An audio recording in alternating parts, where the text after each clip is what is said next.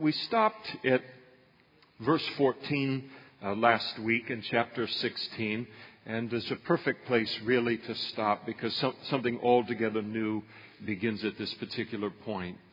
David has been driven out of the city of Jerusalem along with his family and the men who were loyal to him from all the way back in the old days when he was fleeing from Saul and all of their families. And this great mass of humanity is fleeing the city of Jerusalem for their lives, not because some dictator or madman has come from another country, but because David's very own son by the name of Absalom has risen up to try and overthrow David as king and indeed to kill his father. And so this is the scene that we're in the middle of.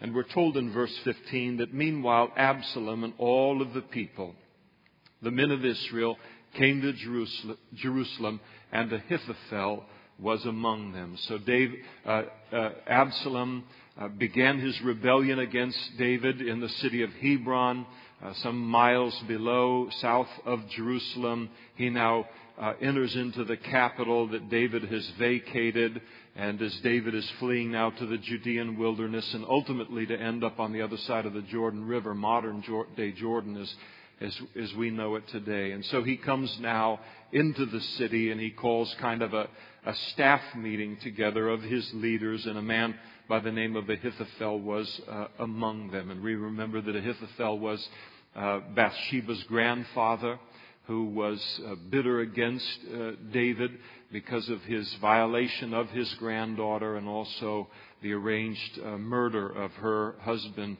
a man by the name of Uriah the Hittite. And so in his bitterness, he has joined with Absalom in his rebellion against his father. They have two entirely different agendas going on, as we're going to see, but they are united together in this thing called bitterness. Bitterness is a powerful unifying force for human lives, but it is very dangerous and it is always very destructive. And these two men are both going to die before we get done with our chapters this evening. And then, so it was when Hushai the Archite, David's friend, he came to Absalom. Remember last week David had sent him. He's an older man. He said, I can't be taking you all around the Judean wilderness. Go back into Jerusalem and be a spokesperson for me. Ascertain how big is this rebellion? What is kind of the strength of Absalom's force? And how serious is this thing? David is fleeing for his life. All he knows is this is big trouble. We're likely to all be killed. But he doesn't know anything more than that. And so Hushai was sent back. He is David's friend, remains David's friend. And he came to Absalom. And when he had done that, Hushai said to Absalom, long live the king, long live the king. So he's pretending loyalty. Now you gotta like Hushai. Yeah, you gotta like him. Hushai's funny in this exchange because he's going to say several things to Absalom that he could very easily... Absalom, because he's got such a big ego, and he's just a maniac, and he thinks it's all about him and his pride, he's going to assume that Hushai is saying all of these things about him, when in fact Hushai is probably saying, long live the king, concerning David out in the wilderness. And so most of what he says here can be taken as expressions of loyalty to David, but again, Absalom is going to interpret it the way that his pride would do that. So long live the king, long live the king. He's saying that about David. And so Absalom said to Hushai, is this your loyalty that you show to your friend, to my father David? Why didn't you go with your friend? Why didn't you flee the city with him? Well, let me tell you, I tried to, but he sent me. Okay, can't tell him all that. And Hushai said to Absalom, no, but whom the Lord and his people and all the men of Israel choose, his I will be, and with him I will remain. And so he declares himself the servant of whatever king that has been chosen by God, and all of the men of Israel. He's on whoever's side God is on. And so he is wanting to, he's giving the appearance that he's communicating that loyalty again to Absalom. But again, the words are capable of more than one meaning. And he is clearly recognizes that David is the king that has been chosen by God. And he's still serving him now in this new capacity. So that's a good politician, I'll tell you right there. He's good at what he does.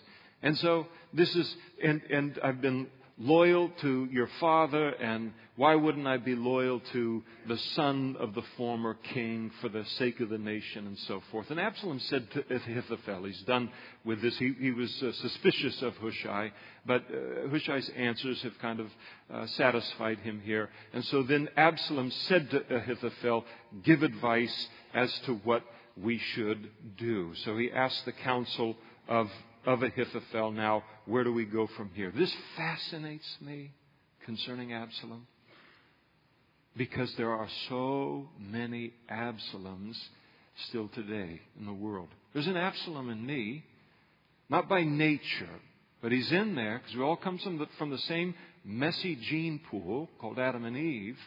But he's in there, and he's in some of us a little bit stronger than he is in others of us. But here's Absalom. And the Absalom, all he's good at is rebellion, revolution, destruction, overthrow.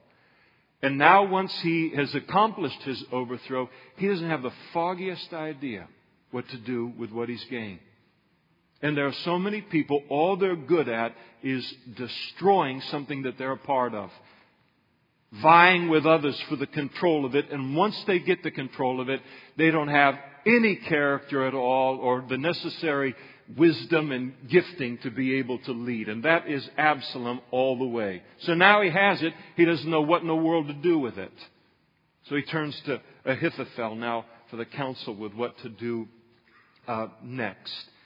And so Ahithophel gives his counsel, and he said to Absalom, go into your father's concubines, the 10 concubines that David had left in Jerusalem to keep the palace, never dreaming that there would be a violation of them by any king that would overthrow him, much less his own son. But here's the counsel of Ahithophel. He said to Absalom, go into your father's concubines, whom he has left to keep the house. In other words, lie with them, abuse them sexually. It's a rape. And all Israel will hear that you are abhorred by your father, then the hands of all those who will be strong. A couple things here. Ahithophel is, in a worldly way, pretty wise here on this thing. By Absalom going in and laying with his father's wives, which was the absolute highest humiliation you could mete out against a king. Really against anyone, to lay with their wife. So, but to do this as a son to a king, I mean, this was intended to create a rift between David and Absalom that could never be repaired. And that's why Ahithophel counseled it. Because Ahithophel was intending that now all of these men that have joined Absalom in his rebellion against David, they might be thinking in their noggins and saying, yeah, but what if they send messengers, Absalom sends messengers to David and David sends messengers back, and somehow there's a reconciliation between the two of them, and they come to some kind of an agreement that David will reign for a certain number of years, turn it over to Absalom and the whole deal. All of these men that had aligned themselves with Absalom, if David ever became king again, would probably be executed for treason. So Ahithophel says, listen, you want to absolutely solidify, make strong as iron the support of these men behind you, knowing that there will never be a reconciliation between your father and yourself. Do this to his wife. That will burn all bridges. That's the intent of it. It's in its perverse, wicked way, it was outstanding counsel. It does something very interesting as a exposure of Ahithophel. Because Ahithophel has joined this rebellion with Absalom against David. And it would appear that he's done it because of his bitterness against David for violating his granddaughter. And now when Ahithophel has the opportunity to show himself to be the moral superior to David, he stumbles terribly. And he is involved in the rape of 10 women. He becomes 10 times what David ever was. All of these women that are going to be abused this way all have grandmothers and grandfathers, just as he was to Bathsheba. They all have mothers. They all have fathers. They all have family. And he now advocates the violation of them and to do to them the very thing that had provoked so much bitterness in him. It's the danger of bitterness. We talked about it 2 or 3 weeks ago, but it's worth remembering. When God comes to us and He says, "Vengeance is mine," He's not kidding. It's not a suggestion.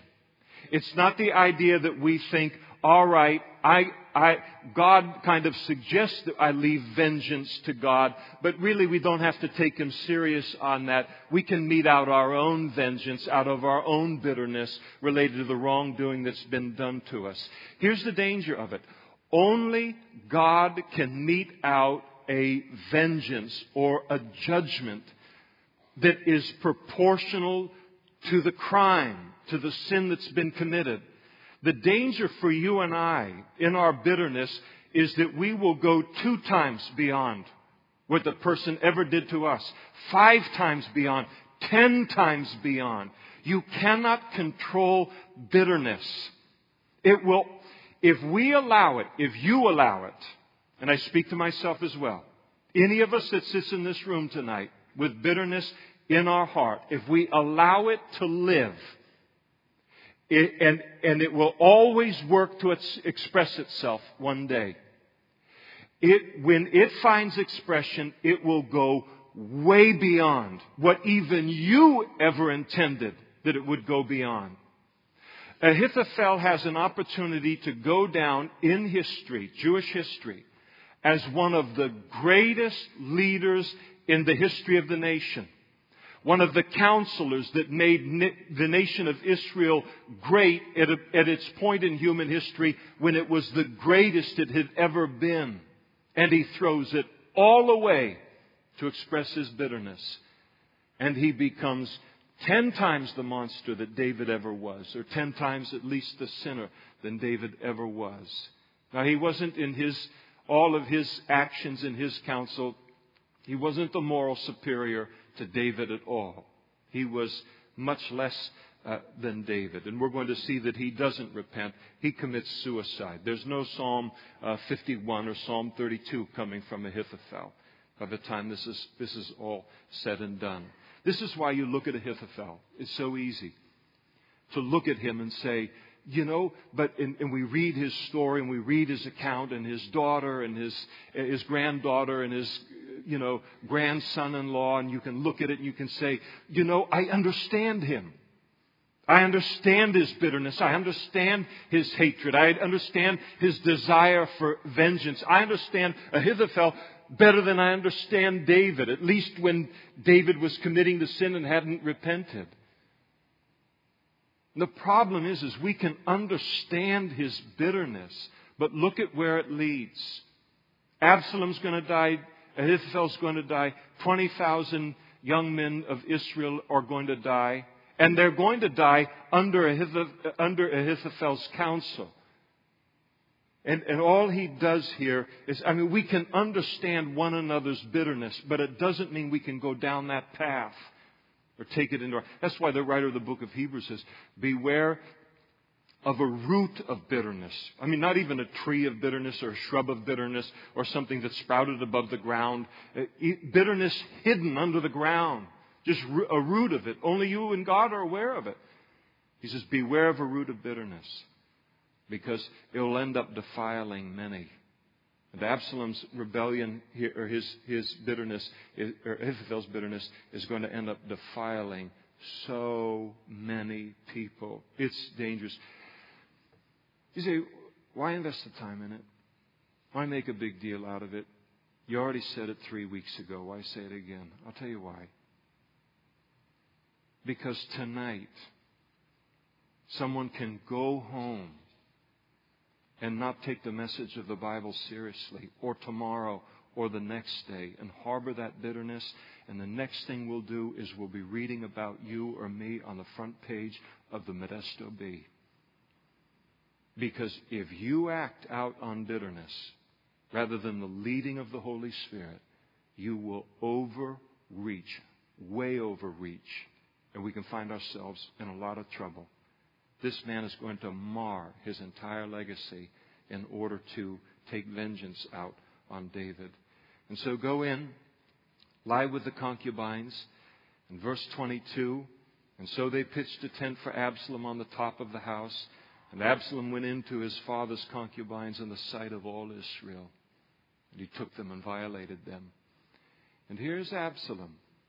His big excuse for his rebellion against David, David's failure to act in the disciplining of Amnon and the rape of Absalom's sister Tamar. And when he has a chance to show himself the moral superior to David, far from proving himself to be that and thus perhaps worthy of being the king of Israel, he reveals himself to be 10 times the sinner and monster that his father was in his lust. And so he heeds the counsel of Ahithophel and commits the terrible deed. Now the advice of Ahithophel, which he gave in those days, was as if one had inquired at the oracle of God. And so was all the counsel or the advice of Ahithophel, both with David and with Absalom. It's interesting that the reputation that Ahithophel had, again, talking about the greatness of his reputation, to go to Ahithophel, I mean, we're talking about a gifting. We're talking about a calling. We're talking about a godliness that for a time in his life was off the graph. We're talking about the kind of person you look at and you just go, that is one of the most amazing servants of God in human history. And he destroyed all of it for bitterness. The gift that he had, and God had given him the gift to be a help to David, was if you went to him and you could say to him under any circumstance, what is the mind of God related to this issue? And he had such revelation from God that whatever answer he would give would be as if God was speaking in the situation. I mean, that's the kind of gift, the power of the gift that he had. And he throws the whole thing away. Chapter 17, and moreover, Ahithophel isn't through here. He counseled Absalom and said, now let me choose 12,000 men and I will pursue David tonight. So he requests of Absalom, give me 12,000 soldiers tonight. I want to personally pursue David this very night. I want to attack him with strength this evening. I want to attack him while he's weak and disorganized and reeling from these events. He's not sure what the capacity of our power is and our strength. This is the time to hit him. Now this is kind of a backhanded praise, actually, of Ahithophel toward David. David has fled Jerusalem with his 600 men. I mean, if you could only have 600, these were the 600 guys. I mean, battle-tested, tough, years and years. Tough guys.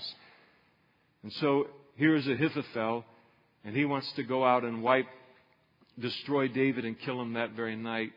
And he says, give me 12,000. Not twice as many, not 3 times as many, not 4 times as many. He wanted 20 times what he knew David had in order to go out and to kill him. Really a form of praise and probably grudging respect. And so Ahithophel said in verse 2, I will come upon him. And there's a lot of I will in here. I will come upon him while he's weary and weak and make him afraid. And all the people who are with him, they will flee. And I will strike only the king. Then I will bring back all of the people to you. And when all return except the man whom you seek, all the people will be at peace. And so Ahithophel, and rightly so, he realized that this was the moment to strike David, a very strategic moment. He would never be weaker than he was at this moment, more vulnerable. And so let's not lose this moment. Let's attack him immediately while he's weary and while he's in disarray. And he promises there in verse 3 to Absalom that he'll be victorious. I'll go out. I won't wipe out the army. I won't wipe out the 600.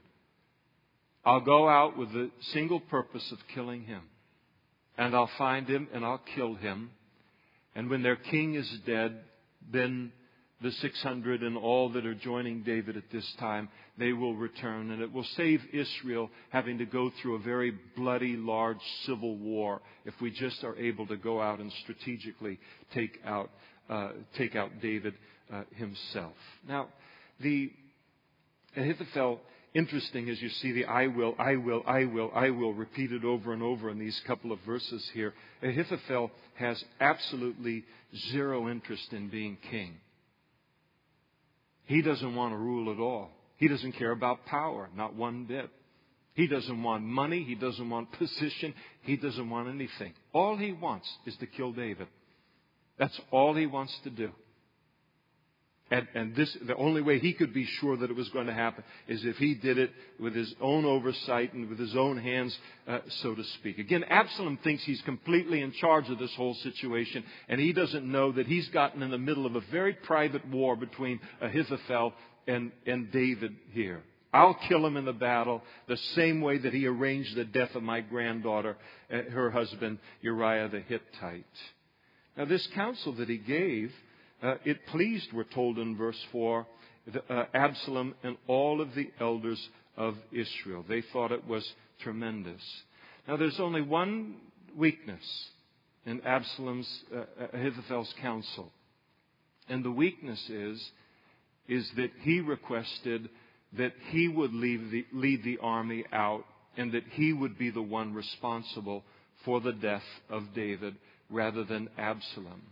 So if they went with that battle plan and Ahithophel was successful, it would make Absalom look weak as a king, as if he could rebel against his father, but he didn't have the bravery or the military expertise to kill his father and defeat him on the field. And so it's the only weak spot in his entire argument here.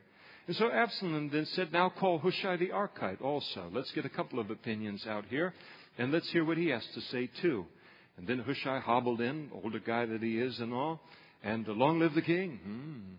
And so Hushai came to Absalom, and Absalom spoke to him, told him everything, Ahithophel, his whole plan that he had laid out, and said, shall we do as he says? If not, speak up. Now Hushai's got a problem. He's got to think really quick on his feet, doesn't he? Because Ahithophel's counsel is perfect in terms of doing a bad thing. This is perfect counsel. He's right, absolutely right here.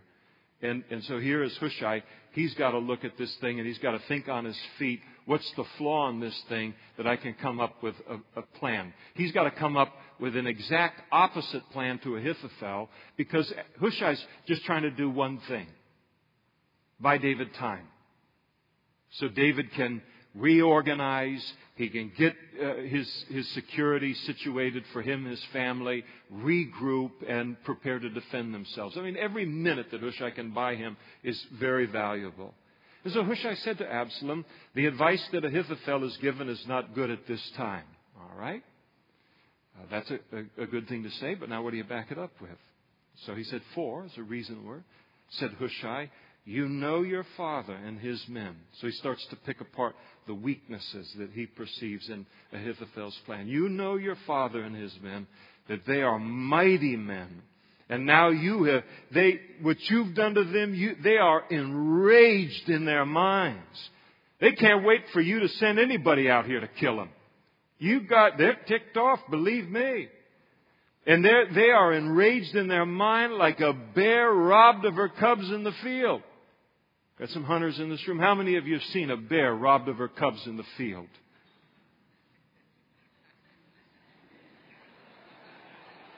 You jumped in the Jeep and sped out of there too, didn't you? You never want to meet a bear that's been robbed of her cubs. She's going to fight to the death in something like that. He's saying this is the mental attitude of these. What you've done to them is provoked them in this way. Don't think they're reeling like a bunch of children out there. These are tough guys that you've really upset. And your father's a man of war, and he won't camp with the people. Surely by now he's hidden in some pit or in some other place. If you think you're going to take 12,000 out there and you're going to find David still with his men, David's a man who knows warfare. He knows you're after him and not anybody else. If you think he's still with the main body of his army and he hasn't hidden himself in some unknown cave, then you don't know anything about military. You don't know anything about your father. And where David is fleeing at this point in time is his old stomping ground when he was a shepherd boy in the area of Bethlehem. And then later on in his service to Saul, he knew every cave in that territory. Absalom knew it.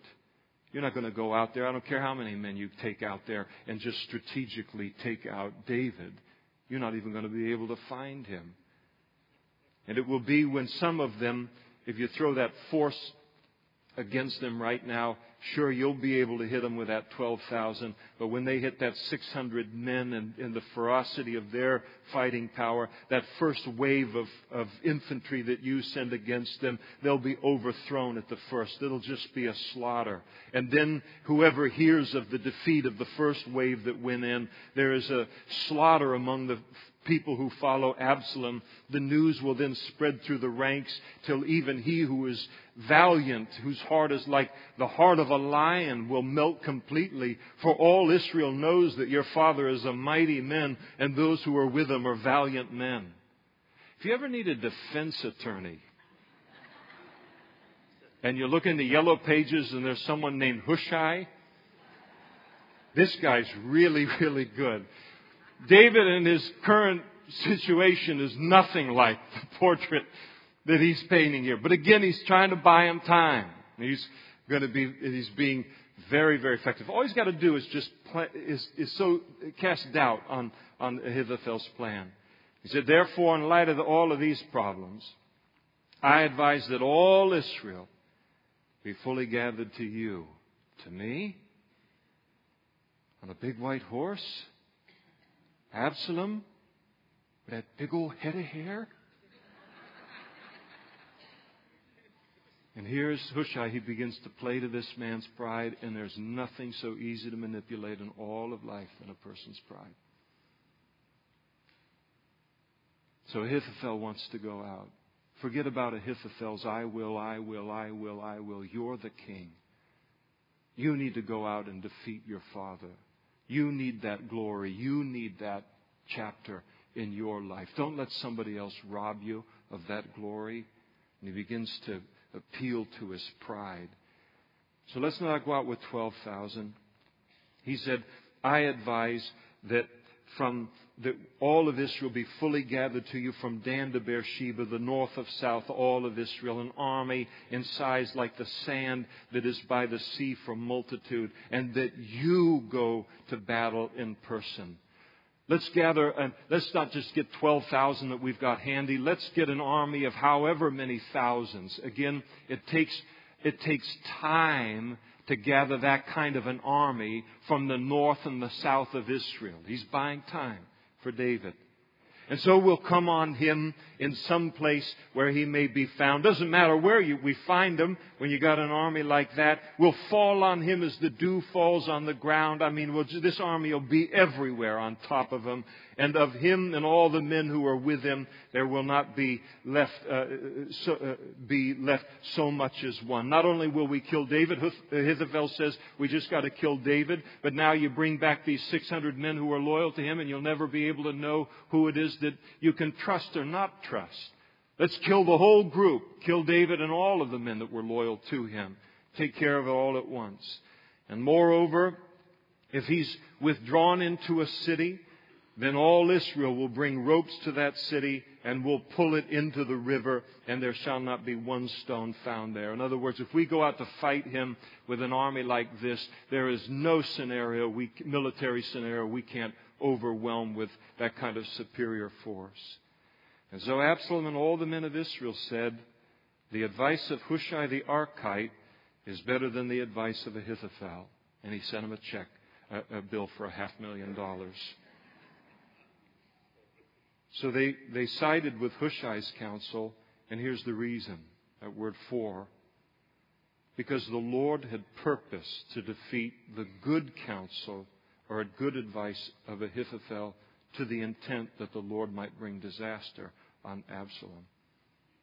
There's only one reason why that group of people thought Hushai's counsel was greater than Ahithophel's.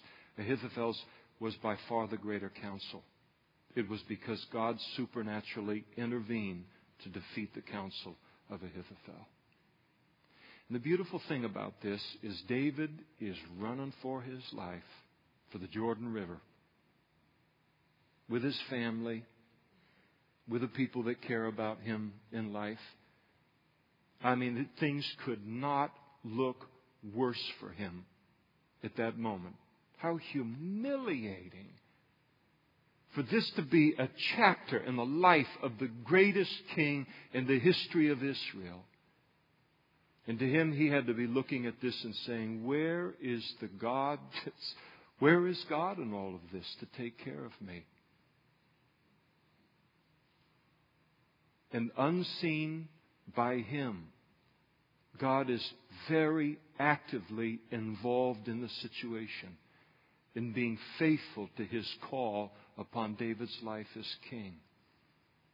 When you find yourself, and we'll all find ourselves there in our Christian lives, in a situation where everything looks like everything is on fire all around us, we can't make heads or tails of it. How did this happen? It's taken us completely by surprise, and we cannot see what God is doing on our behalf at that moment. We can always have the confidence that he is working on our behalf at that moment, but it may be weeks or months before we ever learn of it.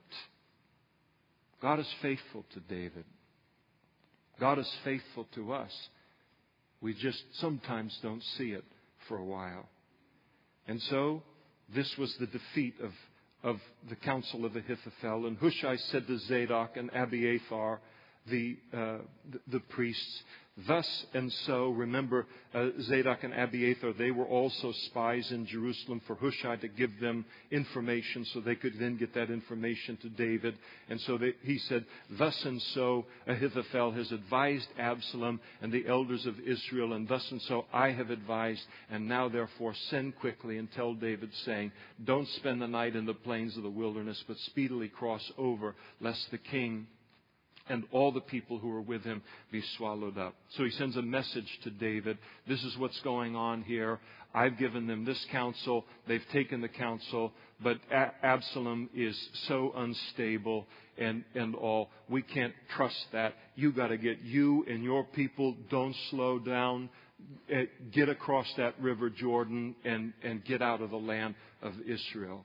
Now Jonathan and Ahimaaz stayed at En Rogel, for they dared not be seen coming into the city of Jerusalem. And so a female servant would come and tell them, and then they would tell it to King David. So the whole means of communicating with David was Hushai would give information to the priest. The priest would then tell this woman. This woman then would then go to speak to the boys of the priest, and then they would take the information out into the wilderness to David.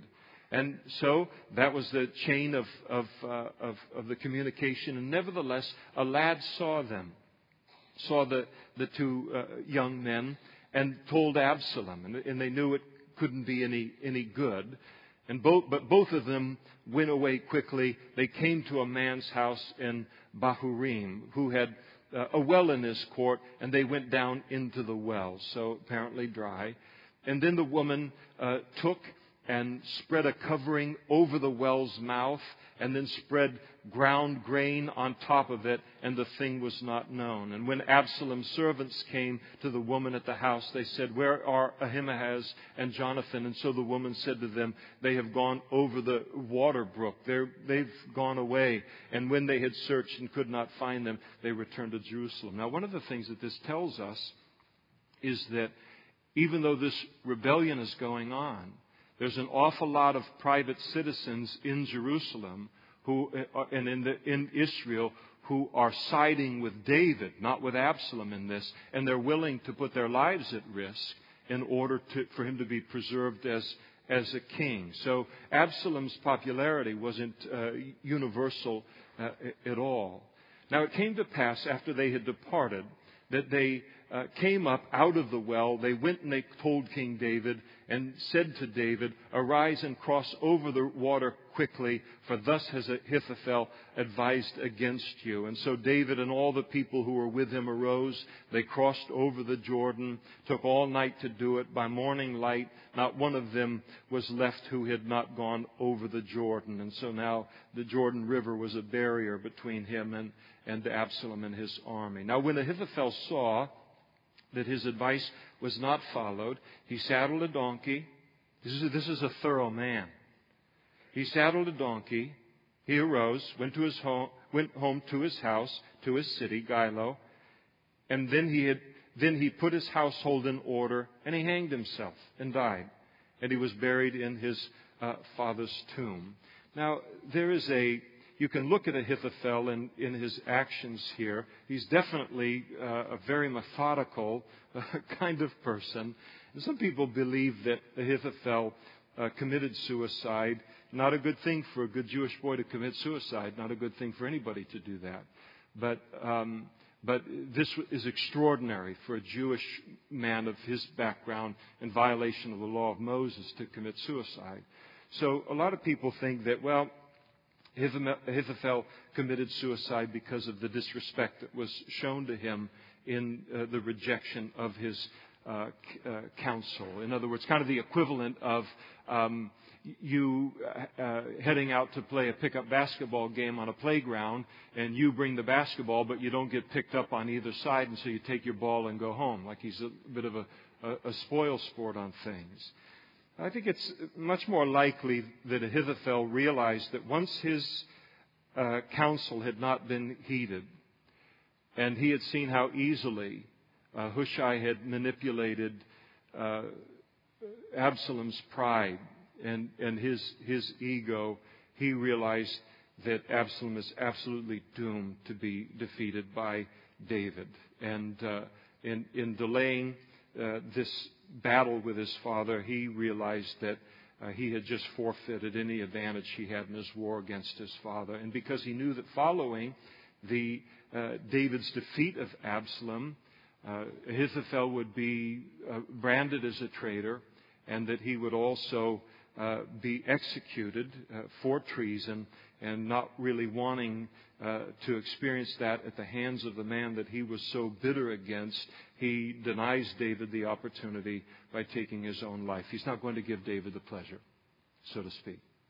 So he kills himself and calmly accepts the situation, put his affairs in order, and he committed suicide. Again, the danger of that root of bitterness and where it leads, and the tragic end that it can produce within our lives. And then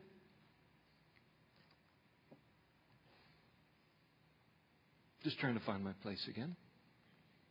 And then David went to Mahanaim, and Absalom crossed over the Jordan, and all the men of Israel with him. So now they've gathered this great army, and the attack is formally on to seek his father's death.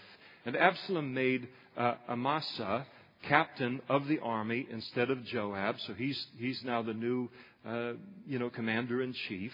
And this Amasa was the son of a man whose name was Jithra, an Israelite who had gone into Abigail, the daughter of Nahash, sister of Zeruiah, Joab's mother. There'll be a test on that at the end of Here's the translation of that. Amasa is David's nephew. So this is blood now, more blood fighting against blood relations, cousin of Joab. And so Israel and Absalom encamped in the land of Gilead. Now it happened when David had come to Mahanaim that Shobi, the son of Nahash from Rabbah of the people of Ammon, and Machir, the son of Amiel from Lodabar, and Barzillai, the Gileadite from Rogelim, they brought beds and basins, earthen vessels, wheat, barley, flour, parched grain and beans, lentils and parched seeds, honey and curds, sheep and cheese of the herd for David and the people who were with him to eat. For they said, the people are hungry and weary and thirsty in the wilderness. So you say, how was it that David and his people survived out in that Judean wilderness while Absalom was putting his army together? It was because people continued to pop up, righteous men pop up and do the right thing in the support of David. The interesting thing about all of these men is there's not a Jew among them. They're all Gentiles. All Gentiles. But they looked at the situation and they said, and probably had relationships with David for long years, but looked and said, listen, life hasn't never been so good in this part of the world since the Lord made David king. We're not interested in David's son reigning, but in the continued reign of David. And so the battle proper, in chapter 18, David numbered the people who were with him, and he set captains over thousands and captains of hundreds over them. Wait a second. When did he start getting thousands? I thought he just had 600. As the news began to spread throughout the land of David's plight and what had happened to him, again, righteous men began to stream into David's camp in order to fight on his side in this battle. So many that he set captains over thousands and then captains over hundreds of them. He begins to organize his military forces to prepare now for the battle. And then David sent out 1/3 of the people under the hand of Joab, 1/3 under the hand of Abishai, Joab's brother, and then 1/3 under the hand of Ittai the Gittite, who had just come to Jerusalem the night before Absalom sprung his rebellion. Talk about putting a guy to good use. This guy must have been really tough. So he uses him. And the king said to the people, I also will surely go out with you myself. And so he volunteers to head out into battle and lead them in battle. And they're not going to have any part of it. The people answered and they said, you shall not go out. It's an exclamation point in my Bible there. You're not going out into this battle. They give the reason why. For if we flee away, they won't care about us, nor if half of us die will they care about us. But you are worth 10,000 of us now, for you are now of more help to us in the city. David, they don't care about killing all of us. They only want to kill you. We can go out there and we can wipe out this army that's come against you, thoroughly defeat them, but if they kill you, they win the war. So we can't be putting you at risk in this way. And it's really a beautiful thing. They recognize that the nation has become the great nation that it was because of God's call upon David's life. They considered him a national treasure. And so they stepped up to protect him. And David probably very reluctantly said to them, whatever seems best to you. He's about 60 years old. And that's a little bit older for ancient times. He said, whatever seems best to you, I will do. And so the king stood beside the gate as all of the people went out. The army went by, and probably kind of a silent salute to them as they went. Now the king had commanded Joab, Abishai, and Ittai, saying, deal gently for my sake with the young man Absalom. All right, go out there and defeat this army. But would you please be gentle with Absalom for my sake? David didn't say, do it for Absalom's sake. He said, do it for my sake. So he wants them to take Absalom alive in this battle. Joab he's going to have other ideas about that. But it's interesting here, even in verse 5, David is absolutely confident of victory. He sends this group of men out there, and he knows what Absalom has, and he knows who his general is, and he knows an awful lot about his son, and he has no doubt we're going to whoop him today. And when we do, try not to kill my son. That's the request that he made, and made it so all of the people could hear it as well. And so the people went out into the field of battle against Israel, and the battle was in the woods of Ephraim. Here's Absalom fighting against his dad, his stupid, old-fashioned dad, his know-nothing old man dad. And he's about to learn that his father knows stuff that Absalom can't even begin to know. David knew, battle-hardened. Absalom never knew a battle in his life. David knew they've got to come and get me. That's what they've got to do. I don't have to attack them. And he chose the best ground in the area for making a defense, where a terrain that would allow him with smaller numbers to negate the larger numbers that Absalom probably had at this point in time. So he chooses the terrain that they're going to fight in. And the terrain that he ends up choosing here in all of this was very, very, we're going to see in just a moment of it, the terrain is one where there's it's a forest, evidently a lot of brush that's on the ground.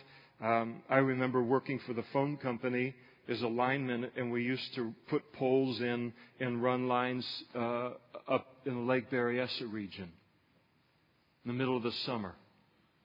It's 104. That doesn't impress you, but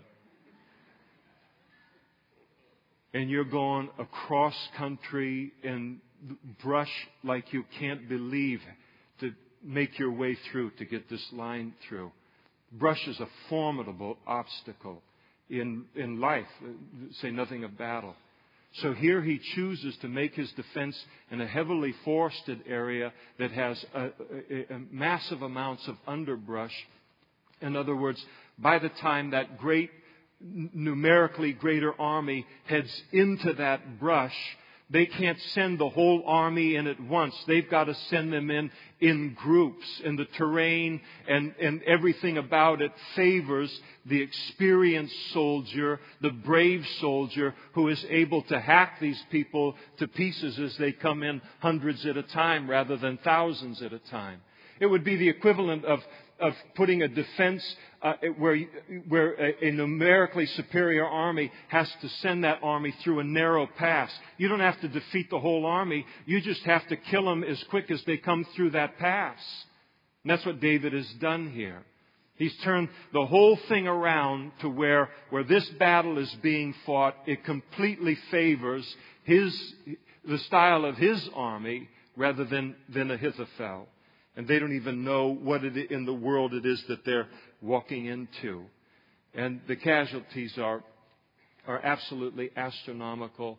We're told that the people of Israel were overthrown before the servants of David, and a great slaughter of 20,000 took place that day. You ever seen 20,000 bodies dead in a field? We don't see much of that anymore. It's in the future in human history, unfortunately. That's a lot of dead bodies out in the field. Very decisive victory. For the battle was then scattered over the face of the whole countryside. It moved from that brush then as the children of Israel were fleeing on Absalom's side, and these others were now following out there to continue the destruction. And the woods devoured more people that day than the sword devoured. In other words, again, the terrain worked to the advantage of David and his army. And then Absalom met the servants of David, And so he comes around a corner, sees, he's driven the Jeep into behind enemy lines. So he's riding on a mule. He wants to get out of there as quick as he can. So he begins to flee on the mule. The mule went under the thick boughs of a great terebinth tree, and his head got caught in the terebinth. He's probably just 1 month away from a haircut. Of all the dumb luck. So obviously what happens here is his hair gets caught in the branches. The donkey keeps on moving, and he's left, as we're told here, hanging between heaven and earth. Very poetic. He can't get those little legs are trying to, he's trying to do something, and that mule, which was he was under him, went on about his business. That mule's clearing out. Now, a certain man saw it, and he told Joab, and he said, I just saw Absalom hanging in a terebinth tree. Talk about a gift for understatement. This guy's got a comedy career in front of him. Hey, I just saw Absalom hanging in a terebinth tree. And Joab said to the man who told him, You just saw him? Why didn't you strike him there to the ground? I would have given you 10 shekels of silver and a belt. Honest Injun? I would have rewarded you. And that would have been a pretty good reward. But he's not dealing with any old rookie here. The man said to Joab, Though I were to receive 1,000 shekels of silver in my hand, I wouldn't raise my hand against that boy, against the king's son. For in the hearing of the king, in our hearing, the king commanded you and Abishai and Ittai, saying, Beware lest anyone touch the young man. Otherwise, if I would have dealt falsely against my own life. If I had killed him, for there's nothing hidden from the king, he would have found out about it. And then if the king told you to kill me because I killed his son, you'd have risen up and set yourself against me and killed me. Joab said, I can't linger with you. You're making too much sense here. Now, more realistically, what he realizes is, all right, I don't have the time to waste talking with you. We got the one guy we want to kill here, hanging up in a terebinth tree, and we don't want to lose any time and have somebody come in and rescue him. And so he took 3 spears in his hand. He's going to do a thorough job. And he thrust them through Absalom's heart as he hung there in that tree while he was still alive in the midst of the terebinth tree. Now, obviously, the Joab doesn't share David's love for Absalom. Not at all. Absalom's been nothing but trouble for the nation of Israel for years. And now here he's willing to destroy an entire nation because of his pride and his selfish ambition. And so Joab's going to step up and do what David wouldn't do with his son. Again, it is David's weakness as a parent, and it's even apparent here in this passage where he says, listen, show kindness to my son, and always protecting his sons from the consequences of their decision making. And Joab gets this guy in front of him, and he realizes he doesn't have a father's heart involved in the whole situation. And he knows if he brings Absalom back into the camp and back to David, you can't have 2 kings. This is just going to divide the nation. It's going to mean more bloodshed. Somebody's got to live and somebody's got to die here. And this man's guilty of treason. He's guilty of the death of all of these people. And so he puts the 3 spears straight through his heart. And he knew how to do that. And you look at it and you say, well, that's pretty cold. It's actually fairly gracious of Joab, because he gave Absalom what he didn't deserve, and that was a quick death on the battlefield. He could have taken those spears and just plunged them right into his gut and just let him writhe there hanging above the ground in the heat. But in an act of mercy, really, he puts him out and kills him right away. And then the 10 young men, the armor bearers of Joab, they surrounded Absalom and they struck and they killed him just to make sure that he was dead. And so Joab blew the trumpet, and the people returned from pursuing Israel, for Joab held back the people. Now that Absalom's dead, no sense killing more Jews. And so he blew the shofar, signaling the end of the pursuit and the end of the battle. And they took Absalom and they cast him into a large pit in the woods, and they laid a very large heap of stones over him. And then all Israel, now that their king Absalom is dead, they all fled to his tent. Now, here's Joab after Absalom is killed. And how does he dispose of the body? He's not going to give him any kind of a royal funeral in Jerusalem. He's not even going to take that body back to Jerusalem. Takes the body, throws it in a pit, and then throws a bunch of rocks on top of it. The ancient world, that's what you did with refuse. That's what you did with garbage. This is Joab's commentary on what he thinks of Absalom. I think one of the things, too, and I don't say it dogmatically, but I think it's worthy of some thought related to this. I think that Joab, in the killing of Absalom, that it isn't far-fetched that Joab felt some responsibility for what had happened here. Because it's him who took that woman from Tekoa and kind of got her to get in front of David and to kind of con him into allowing Absalom to return, when at that point in time David was just dead set against it. And so maybe he felt some responsibility for all of these things that had happened. And so he's going to take care of it himself. And so he takes and he treats, in essence, before the whole nation, says, this man is a piece of garbage. I'm going to treat his body like that. It can also be though I don't think,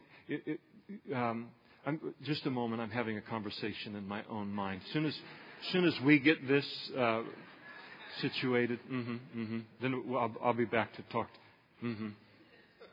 That's crazy. But anyway, one of the sentence that was to be meted out against a rebellious son that parents could no longer control under the law of Moses was, you stoned him to death. You just covered him with a pile of stones to bring his influence to an end. So maybe there is kind of a spiritual flash. There weren't a lot of them in Joab's life, but it was there, where he is looking in these stones kind of being an image of bringing the end to a rebellious son that has caused so much damage, not only for a family, but also for the whole nation. And so the army of Israel, they then fled. They've been mightily defeated. Now Absalom, in his lifetime, had taken and set up a pillar for himself, which is in the King's Valley. For he said, I have no son to keep my name in remembrance. So we know elsewhere that at one time he had 3 sons. So apparently they've died prior to this event. So he makes this big monument to himself, probably in the years leading up to this revolt. And he called the pillar after his own name. And to this day it's called Absalom's Monument. I can't wait to build a monument to myself in my backyard. Damien's Monument.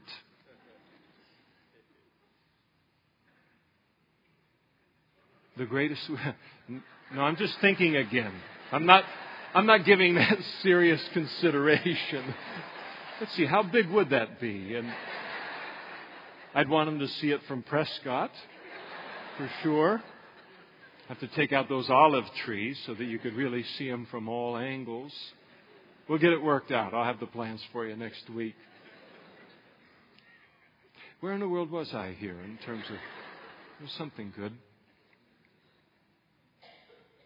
Here's the point of that verse. The only way to leave behind a great legacy in this world is to live a righteous life. He wants to have a great legacy. He wants to have a great place in the history of the nation, of God's people, without living a godly life. You can't have it. So he thought it could come some other kind of crazy way. The greatest monument that we can build to ourselves, to the glory of God, is to live a righteous life, to do the right thing in our life. And then the monuments will take care of themselves in this life, which who cares about, but ultimately to receive the praise of the Lord and the eternal reward.